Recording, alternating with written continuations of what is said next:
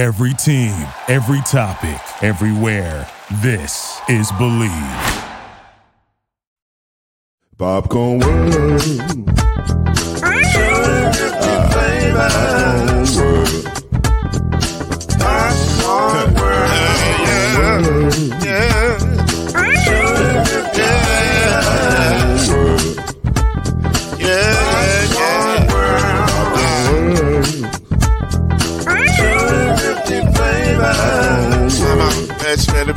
Popcorn World. Can I make you move now? Yes, I can. So you can get this move in the back of my can. I can make it round the world when the holes in your hand. Popcorn World. 250 flavors gonna make you smile. 250 flavors gonna make you smile. 250 flavors gonna make you smile. I said popcorn make you smile. Ah. Popcorn World. Popcorn World. Popcorn World. Popcorn World. The Popcorn World. Hey everybody, it's Lloyd Spence, and if you're into sports betting, Bet Online is where you should go to win money today. Listen, the NBA free agency has begun, and it's going to directly affect who wins the NBA title next year. Plus, we got college football. Plus, you got the NFL. There's so many places where you can place your money. So whether it's live bets during games or futures for who you think will win the championship, BetOnline has all the latest odds, news, and information for all your online sports betting needs. So visit the website today or use your mobile device to join and receive your 50% welcome bonus on your first deposit. So before the next big game or the next big moment, head on over to BetOnline and start playing today. BetOnline, your online sportsbook expert. And tell them the noise makers.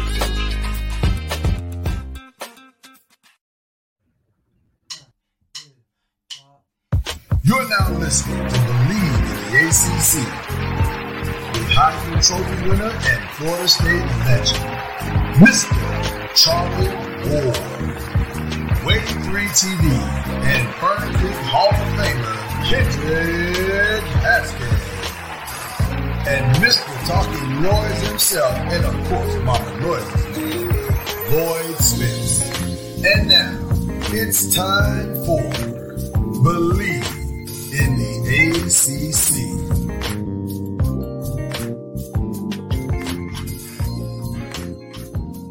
Well, I wish we could say we were here under better circumstances, but tonight is going to be a good night. Now, it's going to be a good night because we're going to celebrate a great man, but we have to celebrate him in transition, unfortunately. But we got a good group of people to do it with. I'm excited. Charlie's here, and Charlie, I'm going to let you introduce everybody because this is like a family reunion for you. So, so take it away, brother. Well, I'm definitely grateful that I have two Seminoles, just in different ways. One was, but they're both connected to Coach Bowden. Ms. Sue Hall, who's down there below me. And then you have Mr. Danny Cannell, who is diagonal to me, who was in the quarterback room with me as well. And they're joining us tonight to share some memories of Coach Bowden. Ms. Sue was Coach Bowden's right hand and left hand and right foot and left foot and everything. You know, he relied on her a lot, and she was a great assistant, and we're definitely grateful for her. She was everyone's I call them village moms. So she was like Coach Bowden's village dad.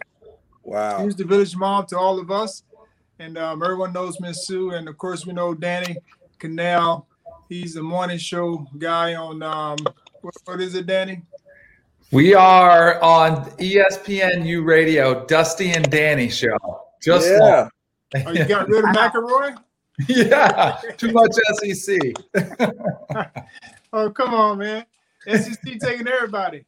Exactly. It's great to be here, man. But we appreciate you all being on our podcast. Of course, that is Lloyd. Hi, Lloyd.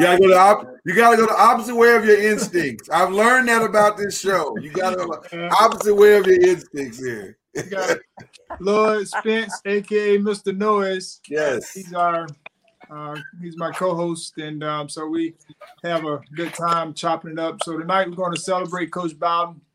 As we know, he transitioned and earned his wings on, was it yesterday? I mean, it seems like it just happened Sunday morning. Yeah. Better day, Sunday morning. Wow. It seems like it happened longer, but it's been shorter. I mean, it's been a long, long day. But we appreciate you guys jumping on. Ms. Sue, I ask you the first question. Yes. I got this question a lot today. Like, what did Coach Bowden mean to you? So I just want to ask you that same question. What did Coach Bowden mean to you? Oh, Charlie, knowing him 43 years, it's hard to put your finger on it, but just starting back when I first started working for him, and this is where he was. He said, Sue, I'm looking for a mama for my team because I'm their dad. So daddy is what he called himself. And so that's what he's always portrayed to me. The dad for his team, loving his players, trying to make sure you know how he was, making sure everybody was right with God, including me. He used to get on to me for the same reasons. But what a pleasure to work with a gentleman. And, just all the many things that he did that make you respect him as a coach and a family man and a Christian. And, as you and I talk, we know where he is. He's with his Heavenly Father. And if you think about it, he died at 5:08 Sunday morning. Check out Matthew 5:8. See what it says. Oh, wow. Yeah. Yes. Miss Sue, I have to ask you. I thought because sometimes in transition of this new norm we have of doing these Zoom type of broadcasts, I thought I heard him say 43 years. Is that correct? Well, I worked for him at the football office 23 years. And then I have recently, once he got COVID, they asked me to come back and help the family. I've known them all for 43 years. 43 years. So I've been working with the family since October. I take he and Ann to all their doctor's appointments, see that, their household bills are paid and things are handled. And so, you feel like you're family there with them. Oh, yeah, and, sure. And Coach Bowden has been so pleasant during his sickness. But one thing, talking about his faith, Charlie, when I would sit with him sometimes and you could just see pain in his face, and, you could tell he was in pain, and I'd say, Coach, you want me to read the word to you? And he'd say, yes. So I would start reading the Bible, and within a little bit, his total face would relax. He would relax. So you know what? He knew where he was, and he just, he loved having the Bible read to him. So that was a little my contribution to help him get through some of the bad days. Wow. It's what a great man he is. And well, you say it's little. So, but it sounds like that's a big contribution to, what he was going through. And I think that definitely exemplifies what Coach Bowden was all about. He did the little things for others as well. And, people just want to be able to be there to help him and support him because he did a lot of things for a lot of people. And Danny, just to, ask you, when you were being recruited to Florida State, I know when I was being recruited, Coach Bowden told me that I was going to have to be patient because there's guys in front of me and all of that. I'm just curious to know, what did Coach Bowden tell you when you were being recruited to come to Florida State? He said, hey, we got this kid on our roster who's going to be special, so you better not get ready to play anytime soon, because he knew you were going to be special. But he did. That was the same process. It was, the honesty was there to say, we're at a place where our starting quarterbacks typically get 2 years to start. Same thing. So he said, you can come. He said you could redshirt, and then you could play, sit behind whoever it was. You, Kenny Felder was on the roster. He said you'd probably sit behind one of those guys. And then after, a couple years, maybe 3 years, then you'll have your opportunity. So he was there. But just to echo what Miss Sue said, and what the overarching kind of legacy of Coach Bowden is one of faith. And from the moment he started to recruit me, he was preaching to me and my family. And I came from a Christian home where that was important to my parents. And I remember when he came to our house and he ate dinner in our living room, and my mom cooked for him, and he was as cordial and nice, and he was talking about taking me under his wing. When he left that night, we were like, wait a second. This is too good to be true, right? Like, this can't be real. And you almost and when you're getting recruited, everyone has a sales pitch. So you're kind of a little bit like, let me see if this is real. Then I go on my recruiting trip and I ask the players, and you can tell the respect is there and the adoration. They're like, no, that's who Coach Bowden is. And then, of course, as I experienced it as a player, then you start to see that beginning recruiting meeting was just a glimpse of how special Coach Bowden is. And man, did he exceed every expectation that we had of going to Florida State. And he's ingrained in me values that I use to this day. Wow. Well, first of all, Dan, let me just say, while I know Miss Sue and Charlie are repping your Florida State days, I just wanted to make you feel incredibly comfortable with my New York Giants hat tonight. I love it. And I will always love you for that, my brother, so I appreciate you. I want to know, what is it like to sit in a room as a player and hear a speech from a game day Coach Bobby Bowden? What is that like? This is for both of you, actually. Oh, this is great. And I'll be curious to hear what Charlie says. It was, Coach Bowden was more preacher than coach. I mean, it was that when he had a priorities and he would preach to us, faith first, family second, football third. Wow. And again, a lot of coaches may say that, but if there's, a game or, a really big game coming out, they might say, well, you can go to church in the off season. Your coaches, you can go visit your families in the off season. Coach Bowden was constantly preaching and putting his faith first, letting us put our families first and his coaching staff's families first. And then football came last, and that was the priority. And it resonated so much so that the night before every game, when typically most coaches are going over details of the game plan and trying to get you fired up, all things we did, but those were on the back burner. The very first thing that we heard at every team meeting the Friday night before the game was the gospel message. He'd have a verse, he would have an inspirational story, and he would ask every player in there, hey, you guys need to know what happens if you die tonight. And he would tell us the God, he said, and if you don't, you need to come ask me, or you need to ask Clint Purvis, and we need to make sure you're right with God and you've accepted Jesus. And he would give us the gospel. That was before every single game. Like, you would get that before it. So the fiery speeches, kind of the routine, the pregame. I remember some of the mantras he had where, at halftime, if we had the lead, he would say, well, the defense, if you don't let them score, we can't lose. So we always heard that one. Seniors can't let us lose. Like, he had mantras repeated all the time, but they became so ingrained in you that they just resonated throughout, so that you knew what he was going to say. If you took care of your business, the rest would take care of itself. Yeah. Wow. All those things Danny mentioned are true. I co-sign on that. And, one of the things that I enjoyed, in his speeches, he was always coaching in his speeches. So he would tell the defensive line, you need to get after the passer. We need to hit the quarterback. He would tell the lineman, you need to protect the quarterback. I tell the wide receivers, we need some great catches. DBs, we need you to guard your guy, get those interceptions. And so he just kept going down the line with all the different positions, telling them what we need from them. And that was like his pregame speech.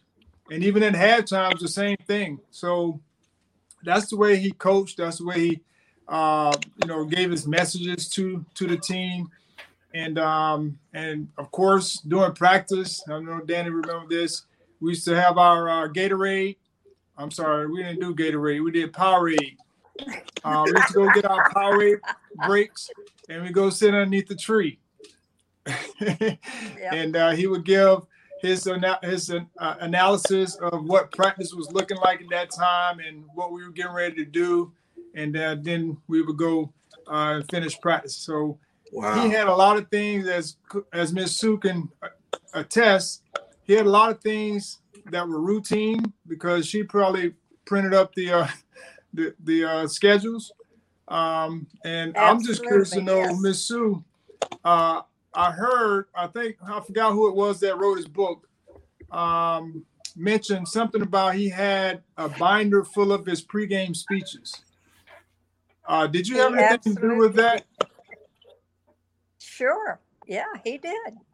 I mean, he had a little piece of paper and I'd type on there just a few words. It's amazing how he could remember the whole whatever he wanted just from those few words about the speeches he was going to make. But, Lamar asked me about, the locker room. Of course, the pregame, I was never in that. What I did, Lamar, when Coach would give me that game plan on a Thursday, I'd always tweak it a little bit. That's the reason we won so many games after I came there.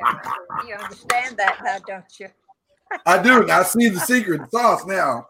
I get it now. I get it. Yeah. That's amazing. That's amazing. When you're in this is really fascinating. This is really fascinating. When you're in a room like that and you're in an experience like that, that's got to be hard to go to the next thing and see something completely different. Like, Danny, Charlie, you played in New York. Surely that's not how it was in New York. So how was that transition for you, and how did Coach Bowden play a part in the transition of your next career? Well, it was tough for me because Coach Bowden didn't really allow the coaches to curse. That was one of the things that and if they did curse too much, they had to put money in the jar and they got called to the office, just like the players did. So, yes. That whole deal.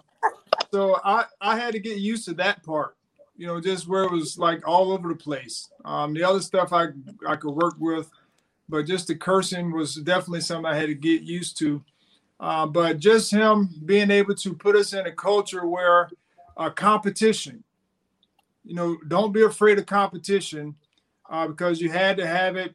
I mean, if you're going to play, you had to compete and be prepared and ready for that piece of it. And secondly, being a great teammate. Like Danny talked about, we all had to wait. And wait while we were waiting, we were preparing for our opportunity. And when the opportunity came, we had to go out and do the best that we can. And so just those two things alone definitely helped me with my transition to the NBA. I would say the same thing. Would, Charlie. Yeah. It was more of and Charlie was talking about some of the repetition and some of the kind of routines that you had at Florida State that I was able to carry with me to the next level. And just like Charlie, my teammates were blown away when I played in the NFL, and I would tell them I never heard Coach Bowden say anything worse than dadgummit. And they were like, wait, when he was really angry, when he was really angry, if you threw like a pick six, he would curse you then. I'm like, no, he didn't have to. Like there was always, and that was one of the reasons, again, another reason why I went to Florida State was the coaching style was always teaching, always encouraging, always never berating or, some of the old school football coaches may try to implement, it was always a teaching atmosphere with Coach Bowden. Yeah, see, I've never played for a coach that didn't curse, so I so I don't know. So this is incredibly fascinating to me. So, Mr. You'll be able to speak to this, and then you guys can jump in as well. When you've created a culture like that, go ahead. When Charlie said something about that cussing and paying the dollar, we had a cuss jar. And when they filled it up with dollars, we'd go buy pizza with it. But it didn't get filled up that often. But it was a pleasure to be in an atmosphere where you didn't hear cussing as a woman's point of view. And after he left, I had to live too. I couldn't handle it. That's a great point. That is a great point. You know what? Wow. It is. And, he was so worried about everybody's salvation, but he's also worried about his character. And Danny, I'm sure you and Charlie have heard this. Guys, when you die, he said, people aren't going to remember how many touchdowns you threw or how many catches or how many tackles. They're going to remember your character. So take care of your character. And that was always, and he believed, he had beautiful signature. He said, let people know you're proud of your name. Sign your name instead of that little scratching that they used to do. He said, sign your name so people can read it. Be proud of your name. So he was always teaching in ways like that. But, even when you guys started wearing earrings, he came in one day, he said, Sue, do you have any earrings at your house that just, put on your ears? And I said, yes. So I brought earrings in. Were either y'all that when he went out to practice one day with earrings on? When kids were beginning to wear earrings, and do y'all remember the ponytail when kids were letting the hair grow and he had the cap with the long ponytail? Were y'all there? No. Wow. Missed that time. Wow. Yeah. Well, I was just going to ask.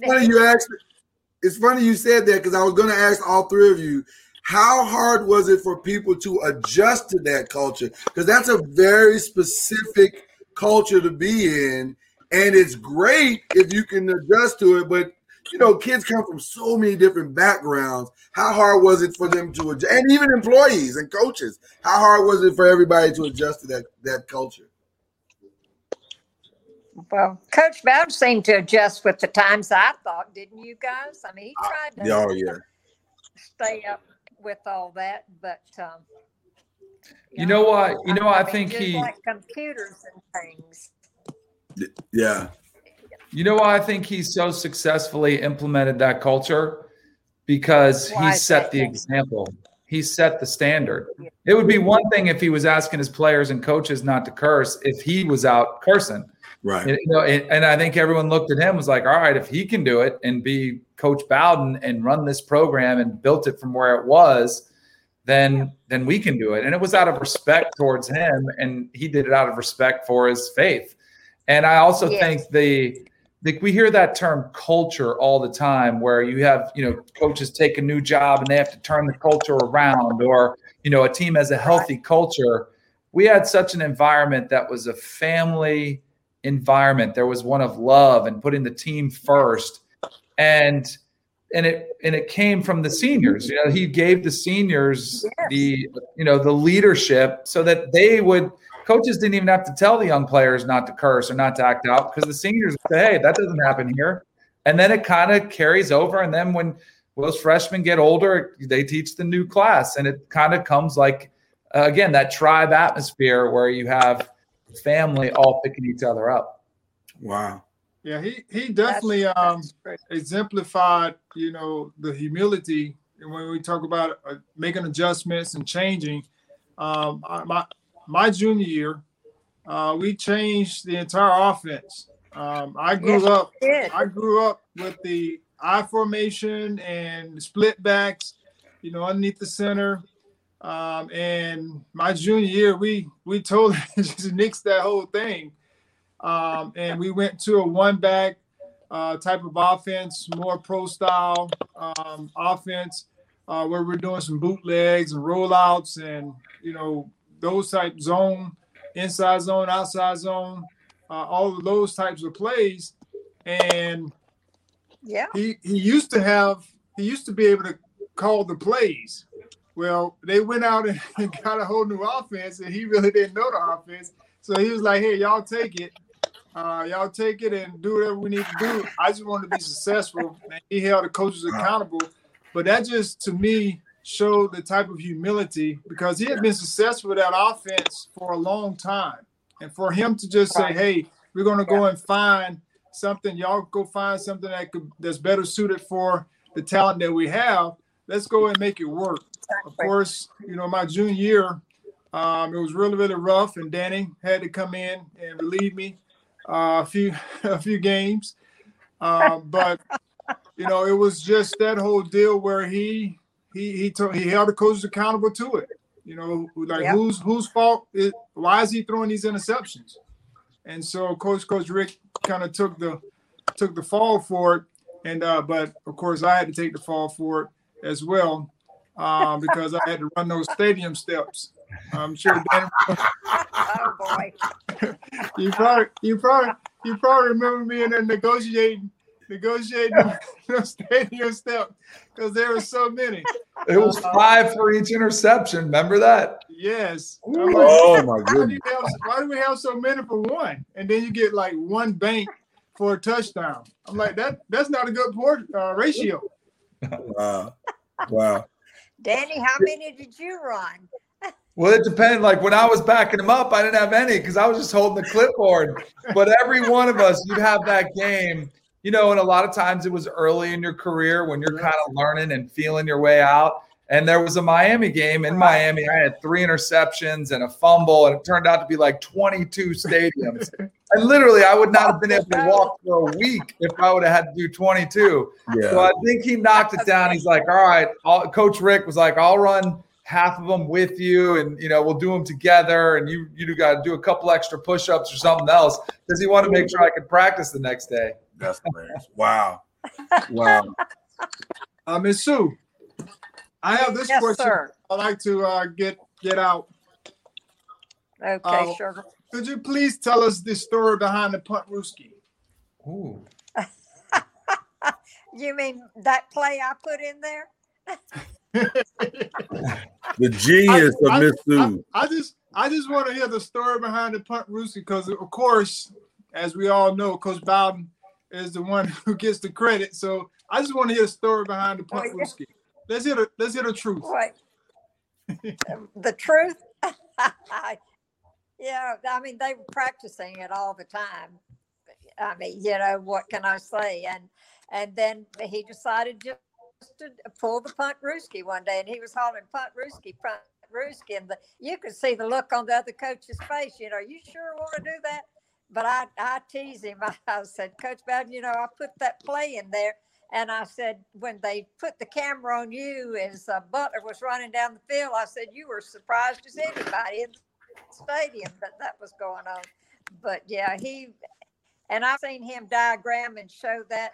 And I was talking to Jim Henry today. I said, Jim Henry, he's up in heaven showing those people up there how to do the punt rooski. And Jim said, yeah, I can see him. He's got all the chairs lined up like the players, showing them how to do the punt rooski. Yeah, just God love him. That's for sure.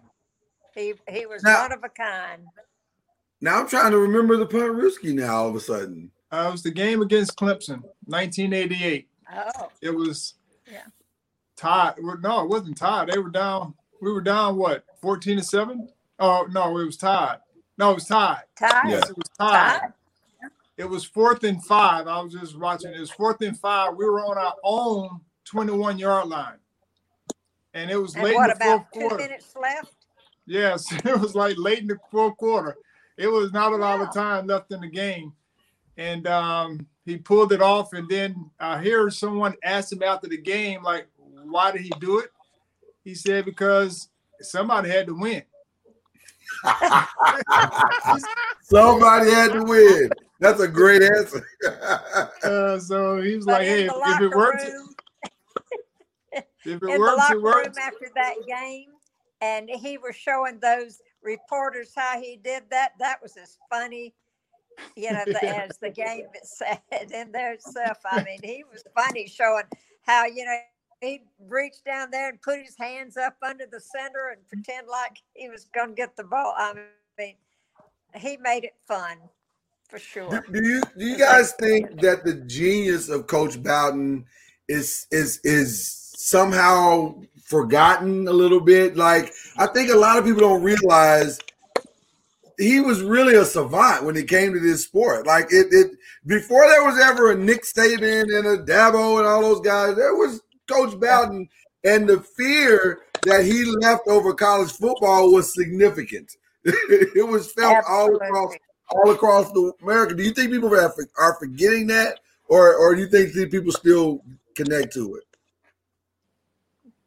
But that's a tough question. A lot of coaches would come and watch what we were doing all the time. I guess, Charlie, you and Danny saw many coaches come over the summer and watch our games and listen to our coaches, defense and offense, how we did things. They carried it back and, used what we were showing them. But it's hard to say anymore. The game now is so sophisticated. I'm at a loss as to how they keep up with everything. But, yeah, I think what people maybe tend to forget when you talk about legacies and greatest of all time, and Nick Saban gets a ton of credit for the championships he's won, and now we talk about Dabo Swinney at Clemson or other coaches, great coaches, but you look at what they inherited. They inherited programs with rich traditions who, you come in and you have to turn them around. When Coach Bowden took over Florida State, it was a mess. Like, it wasn't that far removed from not having football at all. They only had a few wins in the previous 4 seasons. And the stadium was the mockery of college football. I mean, like that erector set stadium, like people made fun of it. Wow. We didn't have facilities like they have now, these palaces and incredible locker rooms. He had the players that he recruited buy in to something he was building, and he built that. So when you think about these other coaches, and they have a lot of titles, but from where he started and from nothing and built up a dynasty, one of the best dynasties of all time, that to me is what I don't think people realize when you take in the comparison of careers is what Coach Bowden was dealing with when he took over the program. Danny, you're so right. And people forget that these other programs were playing football 100 years when we started. And that's a big factor right there, too. And like you said, we had nothing.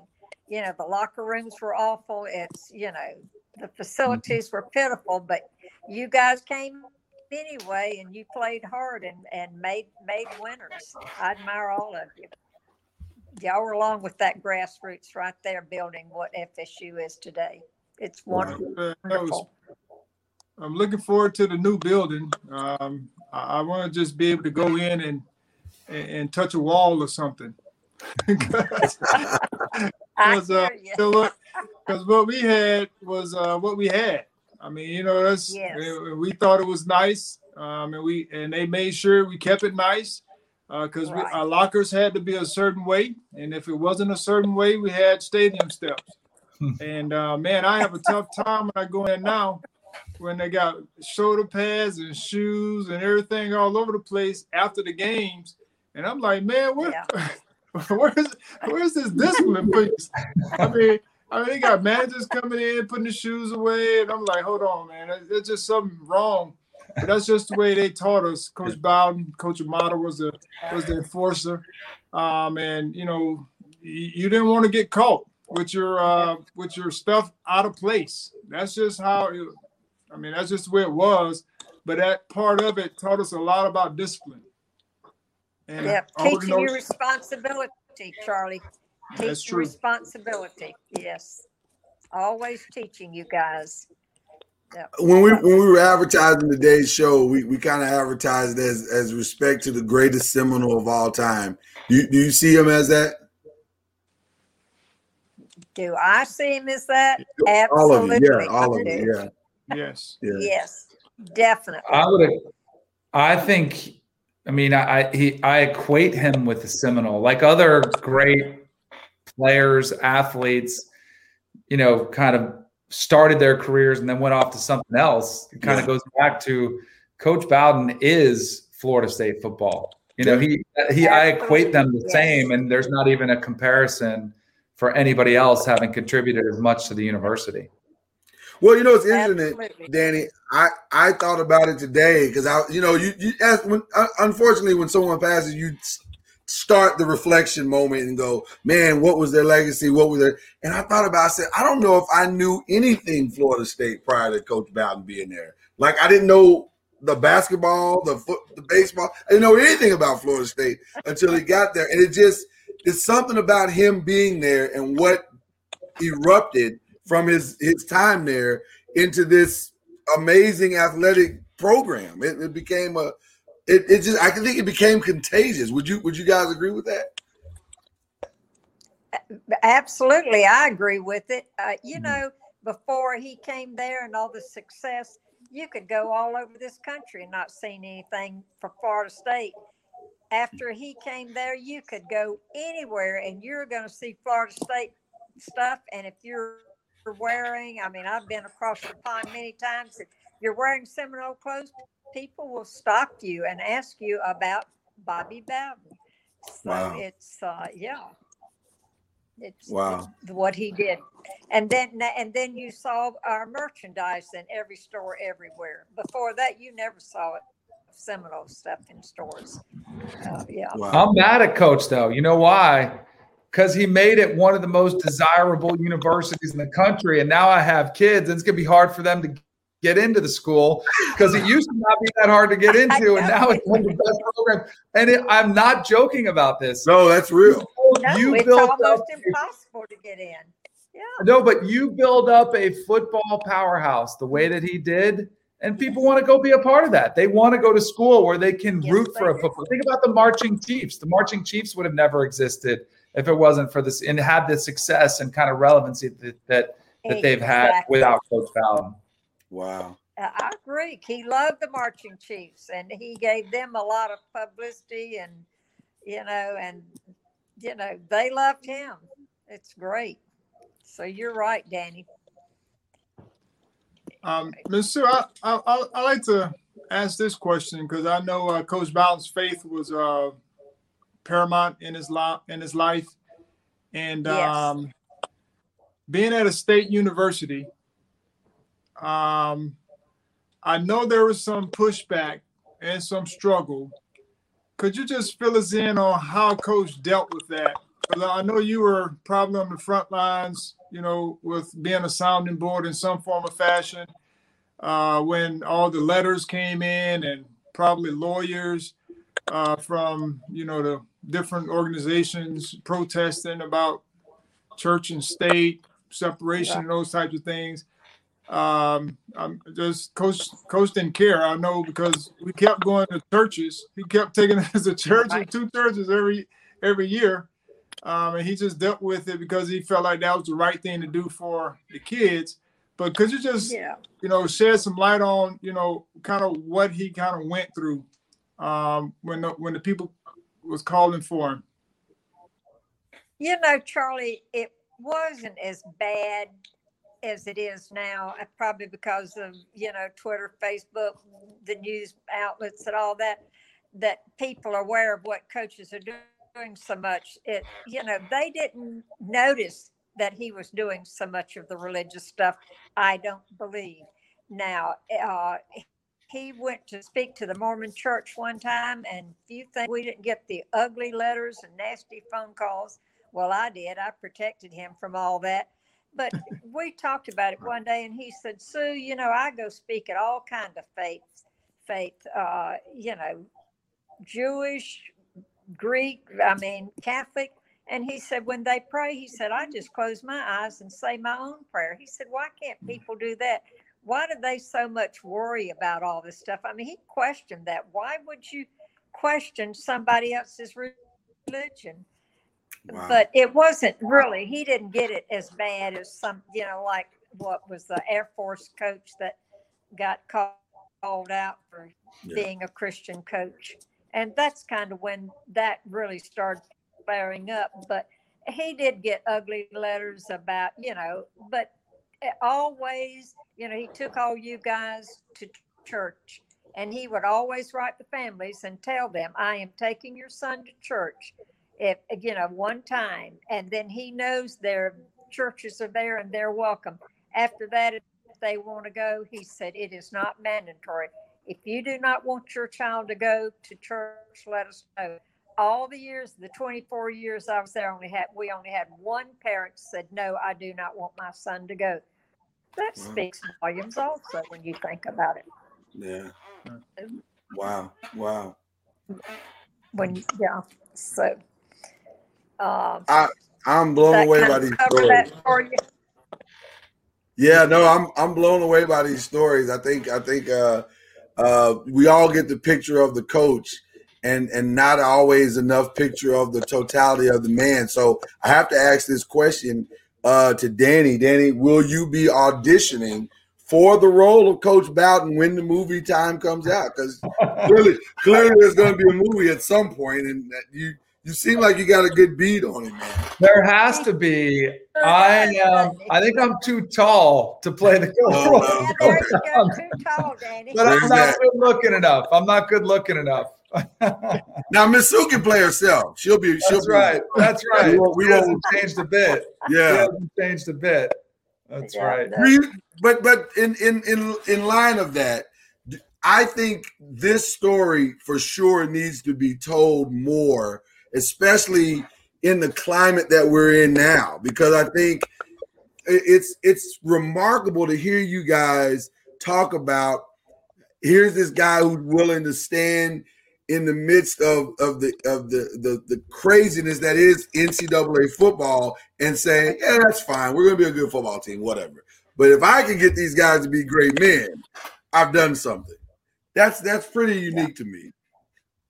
You know what it is, and what thrills me about how he did all that, when we have reunions and you guys, Charlie and Dan, when y'all come back for these reunions and I talk to the guys, it warms my heart to know how many of you are preachers, football coaches that are doing what Coach Bowden did, helping young men be better men. And how y'all just keep growing in your own faith. That warms my heart like you wouldn't believe. So something good does come out of football, and especially when you've got a coach that cares about his players and wants to help them through life. And you could see that every day, instead of bringing y'all in and then when he's through with you, he doesn't really care about you. But that's not Coach Bowden. Very caring and loving. Yeah, he wanted the best for his kids.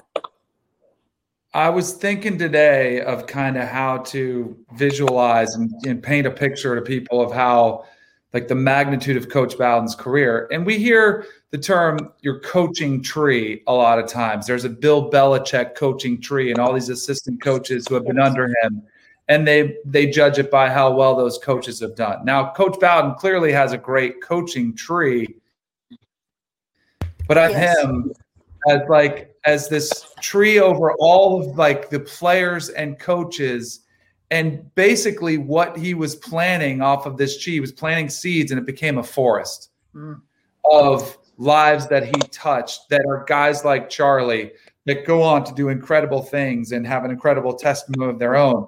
Guys like Charlie's roommate, Warrick Dunn, who has done unbelievable things. And those are just the bigger, more famous names. There are so many other players who may not be household names, but they are making a difference in their community. And it's because of those seeds that Bobby Bowden planted while they were on his watch in Tallahassee.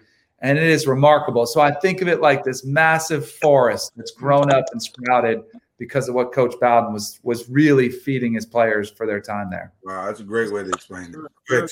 I like that analysis, Danny. That's great. Yeah, and you're exactly right. All those seeds he planted, and it's just like a Bobby Butler, an ordained minister now. I mean, it's like I say, some of these guys, it just warms your heart to listen to it. And I look at them like, hey, all my kids are coming back and look what they've done. And I'm as proud of them as, as I can be, like I was their mom. So yeah, it's just has been a great experience and a great ride for me also to be involved in this program. Ms. Sue, I know I'm gonna plug the Bowden Dynasty. It's a great documentary on Coach Bowden. If you hadn't seen it, I'm sure you can look it up and order it or find it online somewhere to watch it. But it's a great documentary on Coach. And I'm just curious to know. We all have choices in life, and sometimes we choose, and it's great. Turns out to be great, and sometimes we choose, and it falters, before our feet.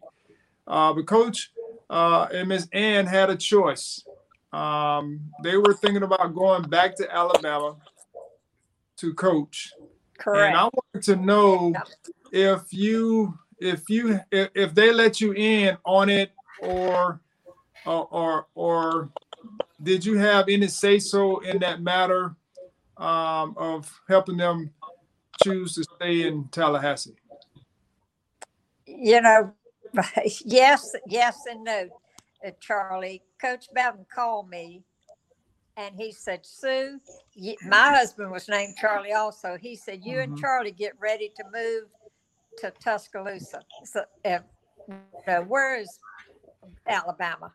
Tuscaloosa. Yeah, no, that's right. Thank you. And I said, what? And he said, yeah. He said, I think I'm going to be offered the job. And he said, I've always wanted to go back to Alabama, which I knew that. I mean, he talked about that. You couldn't blame him. I mean, look at the program. And then he called me the next day and he said, I'm coming back to Florida State. He said, I go in that meeting. I mean, I figured the president was going to offer me the job. And he said, here are all these guys that I'm supposed to interview for the job. He said, I feel like I've earned, if you want to hire me. You don't interview for me for the job. And that's what, the people in Alabama were so mad at that president that he really, they'd like to run him out on a rail, but there were a lot of people very upset that called and was really upset about them not offering Coach Bowden the job and saying, we're going to interview other people. And so he and Ann got in the car and came back home, and that was the end of that. So that was pretty close. Kind of in on it. Okay. So fun times. Wow. Yeah. So is this right before Nick, or right around the same time? Oh no, it was long before Nick. Long before Nick. Okay. It was during right, guys. Yes, it was during our time. Really? So yeah. So there may not have been a Nick if that goes through. Wow. How about that? That's true. But weren't we lucky he came back to Florida State and made us? Yes, absolutely. He built his own program. Yeah. Yes. He built the Bear Bryant. He was the Bear Bryant of Florida State. Yeah, oh yeah, for sure. Know it. Yes. What's the one lesson that you're teaching your players or family and kids or friends? What's the one lesson or the one Bible lesson that Coach Bowden gave you that you're still teaching to this day? Well, he when he'd sign pictures, people say, tell him to put his Bible verse. He would put John 3:16 on there all the time. And that's what, but now I'm like in Matthew 5:8. So all the guys that are listening to this and gals, pull out your Bibles and look that up. Okay. All right. What about you, Danny? I would echo. I think clearly, the gospel message is the one thing that reigns true, but I'm a Christian, right? So I was already a Christian when I went to Florida State. So he helped me build up my faith so much to a point where I want to teach my daughters the gospel.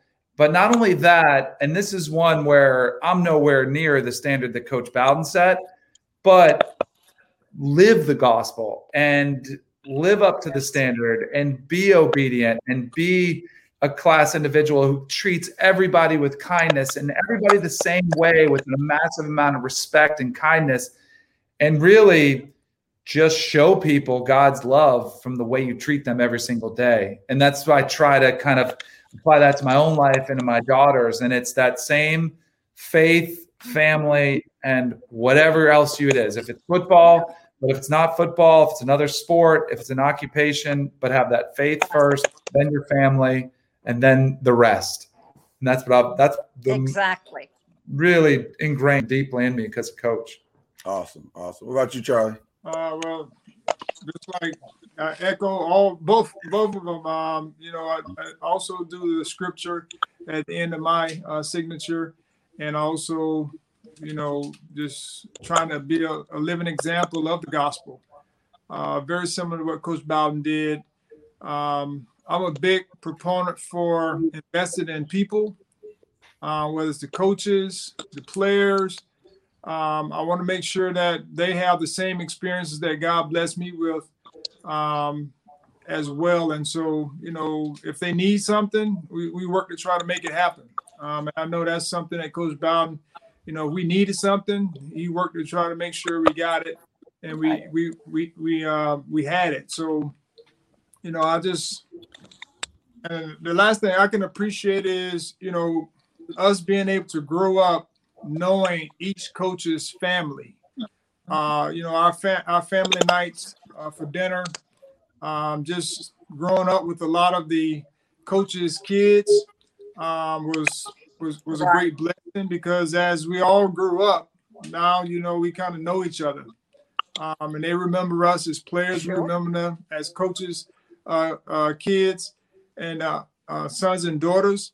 But it was, it was just a great blessing to be able to see the families come together. And it was every Wednesday night. I know every Wednesday night it was family night, and it was just a great blessing to see each family each and every night.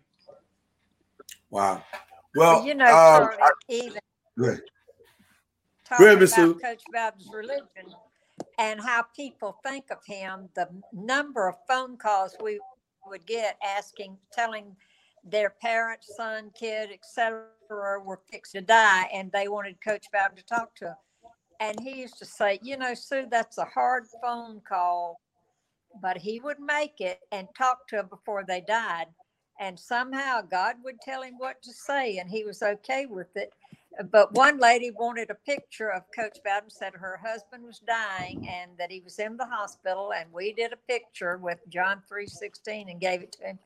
And she said the whole time he was in the hospital, the first time he smiled is when they gave him that picture of Coach Bowden with that verse. And she said they actually put the picture in the coffin with him when he did pass a few days later. So what a tremendous effect he has on people. But one time Burt Reynolds was having a really rough time in his life, really rough.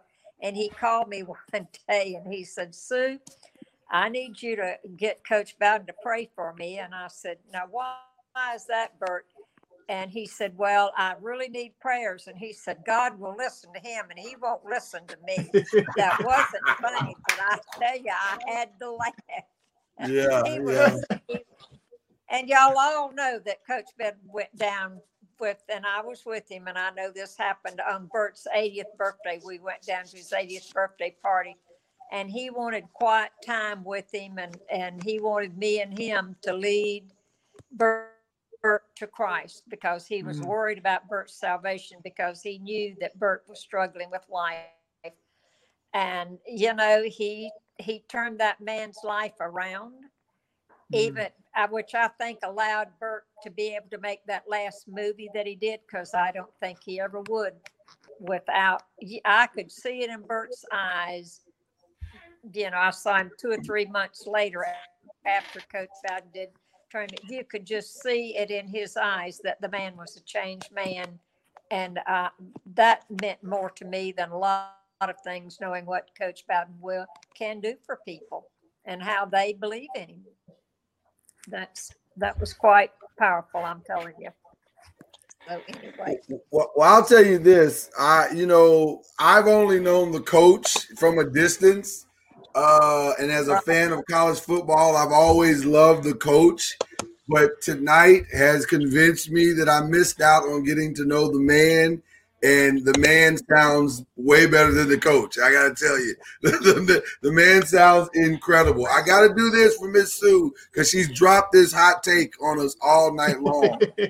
Matthew 5:8 is blessed are the pure in heart, for they shall see God. Because some people might not go get their Bible, so I'll just go ahead and drop the hint for you all. So that you'll know exactly. Yeah, I'll go ahead and drop it out so everybody knows what it is. But man, we appreciate you guys so much. This has been incredible. I pray and hope that all of these conversations, all of the interviews over the next few days, really truly helps to bring just some comfort to the FSU family. I know this is huge. This is tough. This is a moment in unlike anything you guys have ever had before. But as a family, it sounds like he had Coach Bowden and the good Lord up above has prepared you well for this moment. So I think you all are going to be all right. But you guys got any parting words that you want to share with anybody? Thank you, Lamar. And of course, Charlie Ward knows I love him dearly and his family. And Danny Cannell, it's wonderful to see you. And I remember your last visit with Coach, and I was so glad to see you there.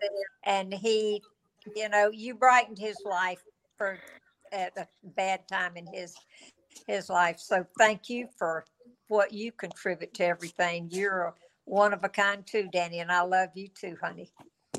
Thank you, Miss Sue. You're the best. And I love it. It warms my heart. But I think in today, and I know Charlie's probably done a bunch of interviews, and you may be listening. You might have heard a bunch of interviews. But if you notice the consistency of messaging, it was all about his faith. And that's the thing. What a legacy. It is amazing. And that's why, it's sad because we lost him here. But man, it was fitting that he went on the Lord's Day, and they needed special, they needed a big blowout party for the angels that are singing. And it is really an incredible life that was well lived. Charlie, you got a final word. That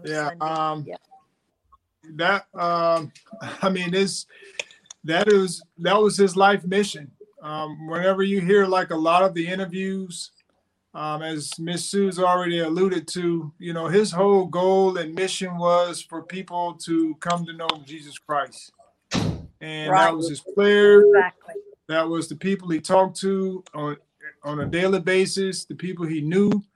And that was his goal. He said if he didn't win any games, but people were better people because of him coaching them, then he felt like that was a great success.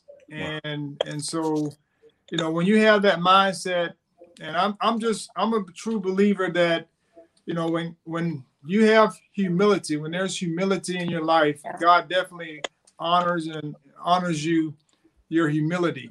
And, it's no coincidence that he built something and he was able to win 2 championships.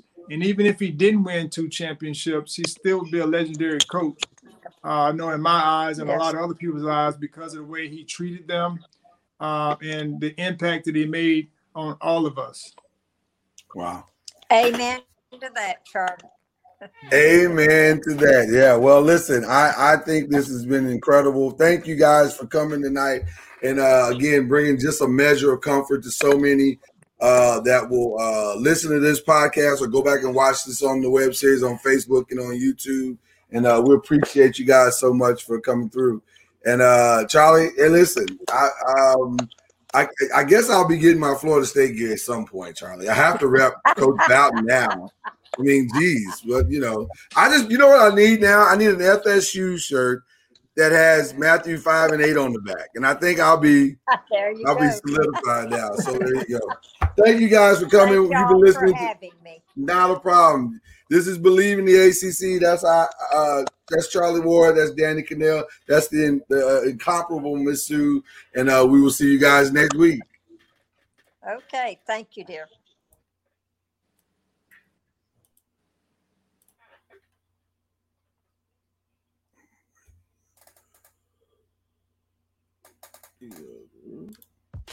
You've been listening to Believe in the ACC with Charlie Ward, Lloyd Spence, and Kendrick Haskins. Please like, follow, subscribe, and share from the Noisemakers page on Facebook and on YouTube. And you can also listen to us on Spotify, Apple Music, iTunes, and wherever podcasts can be heard. And join us next time on Believe. Thank you for listening to Believe. You can show support to your host by subscribing to the show and giving us a 5-star rating on your preferred platform. Check us out at Believe.com and search for BLEAV on YouTube.